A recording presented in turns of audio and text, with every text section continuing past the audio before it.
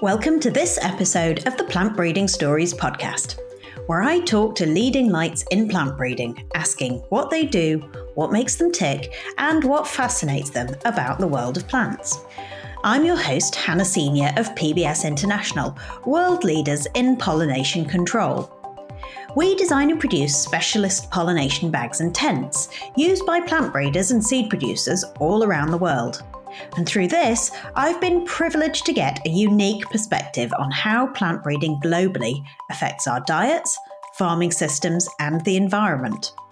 I'm excited to share a little of this with you as we meet some of the amazing people who make plant breeding their life's work. Series 4 will be the last in this podcast, and it has been the most incredible experience to dig into so many different aspects of the plant breeding world. And literally the world. If you're listening to this, you're part of a community that spans the globe from Albania to Zambia, Adelaide, Australia, and Ames, Iowa to Zurich. Dr. Leena Tripathi is the Principal Scientist in Plant Biotechnology at the International Institute of Tropical Agriculture in Kenya, where her main focus is the use of biotechnology to develop new varieties of musa, better known to most people as bananas. In this conversation, we talk about why this genus is particularly susceptible to pests and diseases, making it especially important to find effective ways of developing resistance. Leena discusses how biotechnology tools have advanced this process, the many uses of bananas, and the role of regulation in relation to such an important global crop. I hope you enjoy it. It's great to have you here today, Leena. Can you kick us off by introducing yourself? I'm Leena Tripathi. I'm a plant molecular biologist, and I'm the director for the Eastern Africa Hub of IITA, but I also lead the biotech research at IITA. Currently, I'm based in Dar es Salaam in Tanzania, but I oversee the 5 countries in Eastern Africa, which is Tanzania, Kenya, Uganda, Madagascar, and Sudan. Excellent. So you've got quite a wide geography under your remit. Yeah. And then I also lead the transgenic and the genome editing platform at IITA. How did you come into being interested in plants, plant breeding, agriculture? Give me a little bit of a sense about your background and maybe where you grew up and what sparked your interest in the first place. So I grew up in India, a city called Kanpur, which is very closer to our capital, which is New Delhi. And I grew up in a big city. So, I was not very close to the plant or to the agriculture. I went into the pure sciences. So my undergrad is like biology and chemistry. So it's botany, zoology, chemistry. But then from there, I just wanted to do something innovative. So my interest went into biotechnology, and I went and I did my master's in biotechnology and molecular biology. And while I was doing my master's, my interest came more into the transgenic research, like how to develop the disease resistant or a quality improvement of a crop. And mainly the concern was like, food security. So that's how I went into the PhD, working more on plant molecular biology. And I worked on a crop called chickpea. So I was the one who established like the chickpea transformation in my institute there where I was doing my PhD, and then, applied the transgenic approach for developing the pest resistance using the PT chain. And that's where I started. Like then I went and I did my postdoc in soybean, like continuity, like from legumes, from chickpea to the soybean, then moved on to bananas. It was very strange that, my first favorite fruit when I was a very young child, like a year old or so, was bananas, and I'm working on bananas. That's like a really coincidence, but very nice coincidence. Yeah. I always think it makes it extra enjoyable if you actively enjoy consuming the crop you work on. Yeah. Yeah. And did you ever consider any other careers or any other applications for the subjects that interested you? Or did it fairly early become clear that it was going to be agriculture and plant breeding? From the very, very early in my childhood, I always felt like, I need to do something for the human welfare. And first thing which always comes to your mind is like saving life by using the medical approaches. But somehow I couldn't pursue that. And so that's when, I went, but By the way, I never went into the pure agriculture. Actually, I always was on the modern agriculture. So my first degree was in science and the second one is in the biotechnology. So I didn't study agriculture. I've heard that before. There's sort of, when you're growing up, most people, unless you have a background in plant breeding, most people don't know it even exists.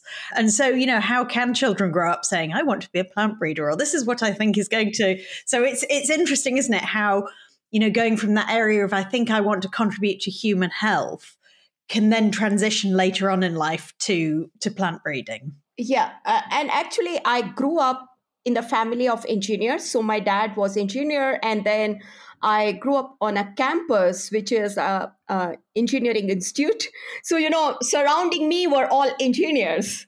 And my interest was more into health. And then, so from the health, you can relate it to the food security, because, if you don't eat enough, you can't have the good health. There are problems with the malnutrition and everything. So, it's quite related. Yeah, absolutely. So now, in what you've described so far, you grew up in India, but now you're based in Tanzania. So, I can tell that there's at least two countries in your story, but I gather there's some more in between. So tell me a bit about how all that sort of moving around the world came about. I did my PhD from India, which was National Botanical Research Institute based in Lucknow in India. And after finishing my PhD, I went to US, and that's where I did my postdoc. So it was at University of North Carolina at Greensboro. And I was still working on legumes, on soybean. And from there, I joined IITA, International Institute of Tropical Agriculture. And even within IITA, I moved several countries. So I started from Nigeria, which is the headquarters of IITA. And that's where I started working on bananas. From Nigeria, for a few years, I worked in Uganda. Then I moved to Nairobi in Kenya, and then to Dar es Salaam, Tanzania. But I still operate both in Tanzania and Kenya, because that's our hub office for the Eastern Africa. But all my research is based in Kenya. So my laboratory is based in Nairobi. So this feels like a good place to ask you to tell us a bit about IITA. So, you mentioned it's a CG centre, but could you expand on that? What's the remit? How does it fit in with the other centres? Could you tell us a little about it? IITA is non-for-profit research organization based in Africa. And basically, we develop the solution for the smallholder farmers in Africa for food security. And our aim is to, reduce hunger, have the food security, and the poverty alleviation. So we do a lot of research, development, and the delivery, so that the solution can reach into the hands of farmers. And how many countries does the IITA span? So we are almost more than 18 countries in sub-Saharan Africa, and we are part of CGIAR. We have 4 hubs in IITA, West Africa hub, Central Africa, East Africa, and Southern Africa. So you started off focusing on legumes, and then you transitioned into bananas.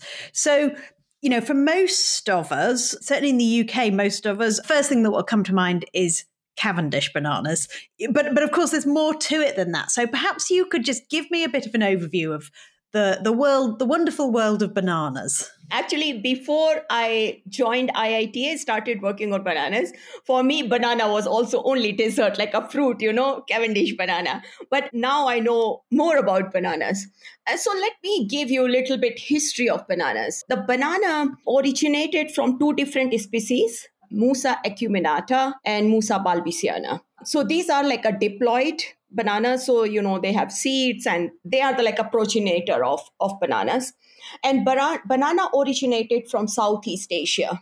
From there, it is spread. Now bananas are grown in about 150 countries, tropical and subtropical, and some of the islands. India and China are the big producers of banana, followed by Africa. Africa produces almost 1/3 of the banana globally produced. And even within the Africa, actually East Africa, around the Great Lakes region, which includes Uganda, Rwanda, Burundi, Kenya, Tanzania, and part of DR Congo, that's the major banana producing areas. there are hundreds of species of or the varieties, you can say, like, different type of varieties of banana. And they are different types of banana as well, So like there are dessert types of banana, which is like Cavendish. Still in some places, you can still find Gros Michel. I'll tell you why I said that. But there are other desert bananas, like in Africa, you will find Succa lindisi, which we also commonly call apple banana. These are the small bananas. They can also be eaten as fruit. Apart from eating them as fruit, in Africa, banana is a staple food. It's like a cooking type of bananas. And they make a dish called matoke. Actually, the banana varieties are also called matoke, and the dish is also called matoke. The dish looks very similar to the mashed potato, and is a staple in different countries, like in Uganda, Rwanda. That's where I think is very common staple food. Then there is another type of banana which are used as roasted bananas called plantains. They are normally eaten as fried or roasted. And there are also some bananas which are used for making beer. So they are called brewing bananas. There you go. I never knew that. Yeah. So these are different types of bananas. And at some point, Gros Michel used to be a very popular desert banana.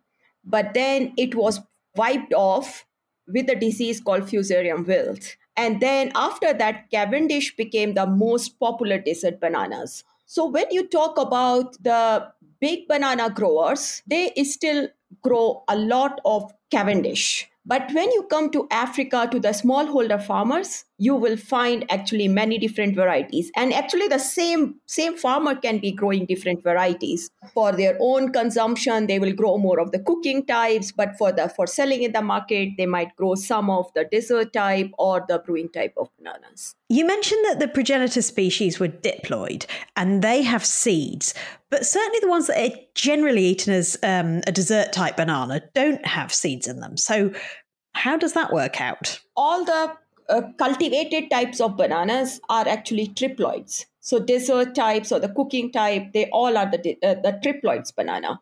And the triploid bananas are parthenocarpic and sterile, so they don't have seeds. Okay. Sorry, I forgot to mention that they are triploid. No. Well, that's good, because then that leads into questions about how does one do breeding of bananas? Because if the variety that's eaten is triploid, but the breeding can't easily happen because they're sterile. So how do you go about breeding bananas? How does that work? In breeding, actually, they still go back to diploids. So most of the breeding parents are actually diploids. They also have some improved parents, which are also diploids. So they cross two diploids, and then they get mainly the tetraploid. And then they cross tetraploid with the improved diploid, which is an improved parent, and then they get the triploid, which is actually the cultivated ones. Yeah. It's a bit of complicated. And then, not all varieties are sterile. There are some varieties which can be crossed, some cannot be crossed, But I'm not a breeder. I know like superficial part, I can tell you a little bit, but not much of the detail. Now, you mentioned the Gros Michel banana earlier, and I know that variety was effectively wiped out by disease. And yet diseases are a major problem still facing banana growers all over the world today. Why is that? All bananas are actually vegetatively propagated. So they are clonally propagated. They are low in genetic diversity. That's one reason that, they are more vulnerable to diseases. But the second thing I feel is the climate, because the bananas are more grown into the tropics or subtropics. And those are the places which are very good for the pests and pathogens. You will find a lot of pests and pathogens, different type, coexisting. So, on the same field, you will find like a bacterial pathogen, fungal pathogen, plus nematodes and weevils. So with that, when the pest or pathogens are there, actually, they build up. So the pathogen, if it is there, it will happily keep multiplying there. So that's the another reason that, you will find that once the pest pathogen is there, the control becomes a little bit difficult. How easy is it for growers to even start their banana plants disease-free? I mean, can they get hold of clean plantlets? It's only few countries where they use the tissue culture plantlets, and then every third year they change the crop. They bring the new pathogen free tissue culture plantlets. But sometimes the smallholder farmers, they can't afford doing that. Commercial farmers do that, but the smallholder farmers, sometimes for them it becomes too expensive when they can get the free plantlets either from their own field or their neighbor's field. You're listening to Plant Breeding Stories, brought to you by PBS International, world leaders in pollination control. We're exploring the personal stories behind people who've dedicated their careers to plant breeding, helping us to more productive plants, greater food security, and more sustainable agriculture. Now, back to the podcast. So we have then this important group of species, important because they're consumed globally, they're very important constituents for nutritional security in certain parts of the world, and we also know we have this quite intense disease pressure. So let's just talk about that in a bit more detail. What kind of diseases or what kind of problems does that cause? And then we can go into the biotechnology and how that's being used to help tackle those problems. So there are a lot of diseases. There are bacterial diseases, and in the bacterial diseases, there are again several, like banana xanthomonas wilt. There is a MOCO disease. There is a blood disease. But the xanthomonas wilt is quite destructive, and actually in East Africa, this disease has wiped off bananas in several fields because it spreads very fast, and controlling the diseases once into the field is very difficult. So that's bacterial. There are also fungal diseases like black sigatoka and fusarium wilt. Black sigatoka is mainly the commercial growers. They control the disease by using pesticide. And, spraying pesticide on bananas are not easy because banana plantation, the bananas are quite tall, so then spraying them, you need some type of equipment, it's difficult. And then there is a fusarium wilt. So as I mentioned before, Gros Michel was completely wiped off because Gros Michel used to be like the most popular desert varieties. And it was wiped off because of the fusarium wilt, race 1. And then the Cavendish was found to be resistant for fusarium wilt race 1. And then Gros Michel was replaced by Cavendish banana. But now there is a tropical race 4 fusarium wilt, which Cavendish are now susceptible to.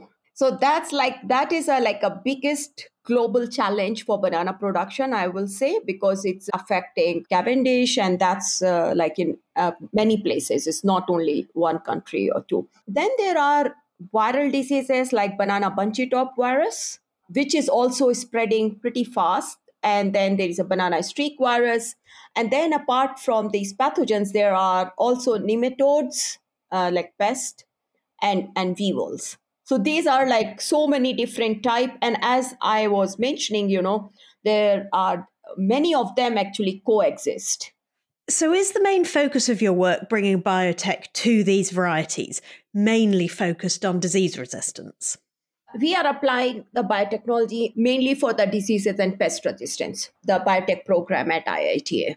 We have a very strong banana improvement program. So, we have biotech program, but we also have breeding program.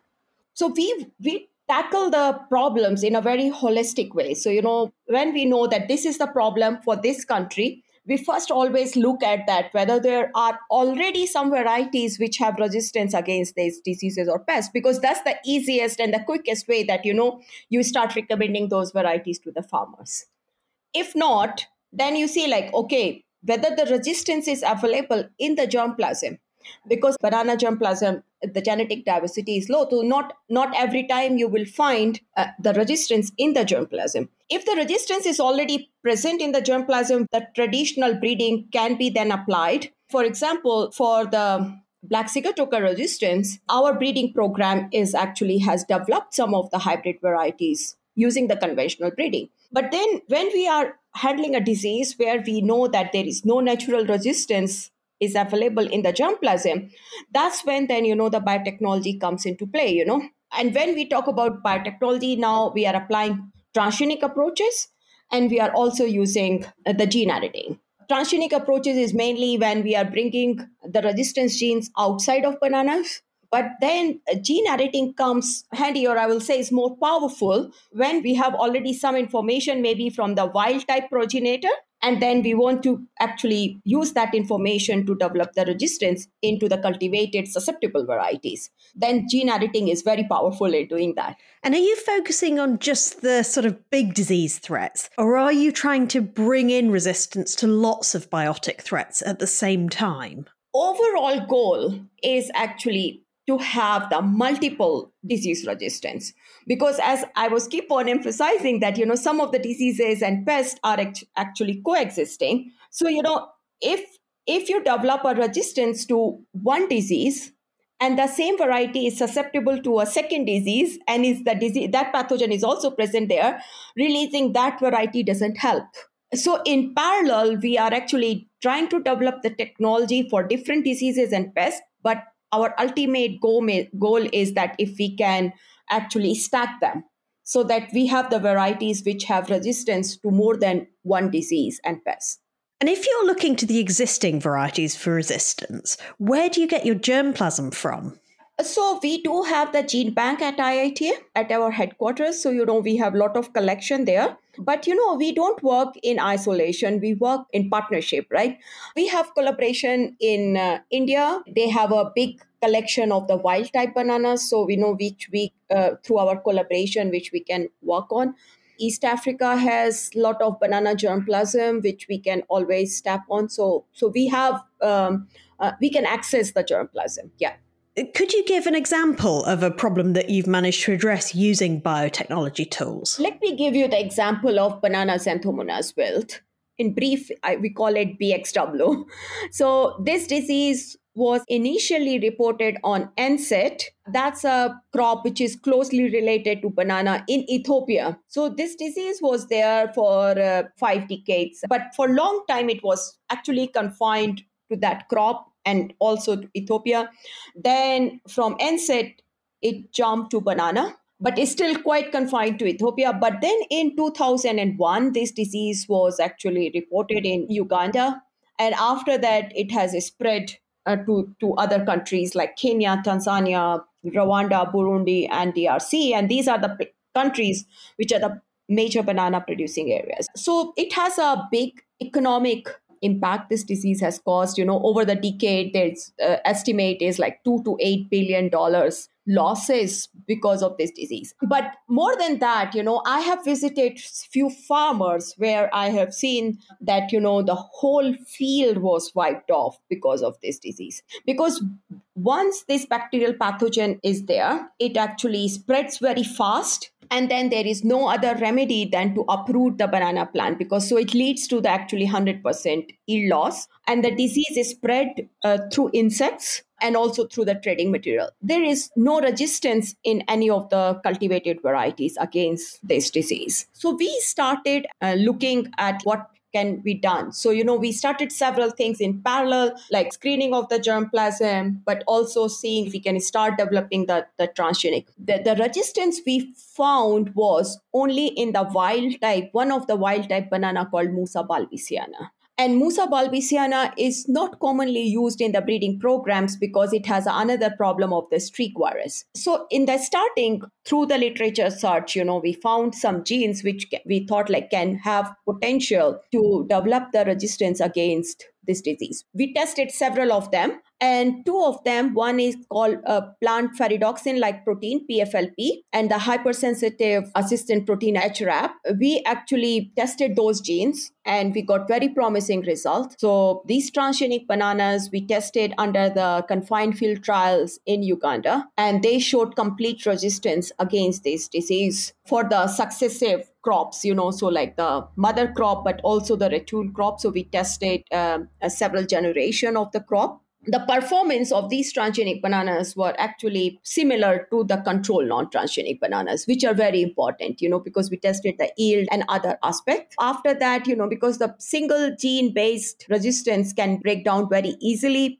because the pathogen mutate very fast. So we have actually stacked the two genes together. And so we are right now on the product development because we tested them in Sukalindisi, but now we are transferring that technology to the Matuke varieties, which are mainly grown in East Africa. But that's one of the successful project I will say, because we have proven the technology is working, not in the glass house, but in the field for several years. Because it's transgenic, are there any obstacles or barriers that you face when it comes to releasing it? Yeah. So, not all the countries have the biosafety regulation in place, so that you need those regulation in place before you can release the variety. Most of the countries where we are targeting, like where the disease is present, is very difficult. So few years back, you remember I mentioned that the wild type banana Musa balbisiana has resistance to this disease.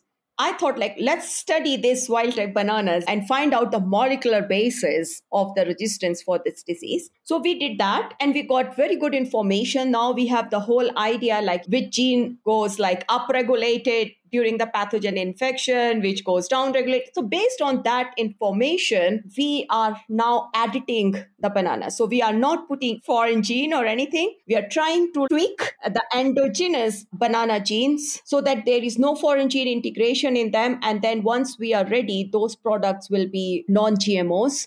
So that's main focus of our group right now. So we are working on gene editing, CRISPR-Cas mediated gene editing, like knocking out of the susceptibility genes. And are the biosafety regulations that you're facing just in relation to transgenic varieties or also for gene-edited ones too? It depends which country you're talking about. There are several countries where the gene-edited products, if there is no foreign gene integration in them, they are not regulated as GMOs. Those are the like in US, Canada, Australia, Japan, and then several other in Latin America. But then when we come to Africa, Nigeria is the first country which has developed the regulation last year. They have now the guidelines, which also says that if there is no foreign gene integration in the gene-edited product, then the product will not be regulated as GMO. So there is a difference. And then Kenya is actually at the very advanced level of approving. So they have a draft guideline. We are waiting for the final approval. So aside from your breeding programs, what other challenges do you face? So recently, we also started working on Fusarium wilt. As I said, that this is also becoming a global challenge now because of the TR4. So we started working on Cavendish as well. So now in our lab, but we are at the very, very preliminary stages. So far, I was more talking about at the higher level how we do the work. But when you go technically more details, it's not that easy. Banana is a bit difficult crop to work on. So we have to spend few years, in developing cell suspensions and also right now what we are trying to do is we are trying to see how we can integrate gene editing into the breeding program. And the second one is we also want to improve the parent for the breeding program so that the gene editing can be more integrated into the breeding program. So we want to use the biotechnology to complement the challenges which the breeders are having. So do you anticipate that the varieties that you're working on and the resistance that you're introducing will then be capable of being used globally? Is that part of the vision? If we develop, suppose, the Cavendish resistant to these ones, this can be used globally.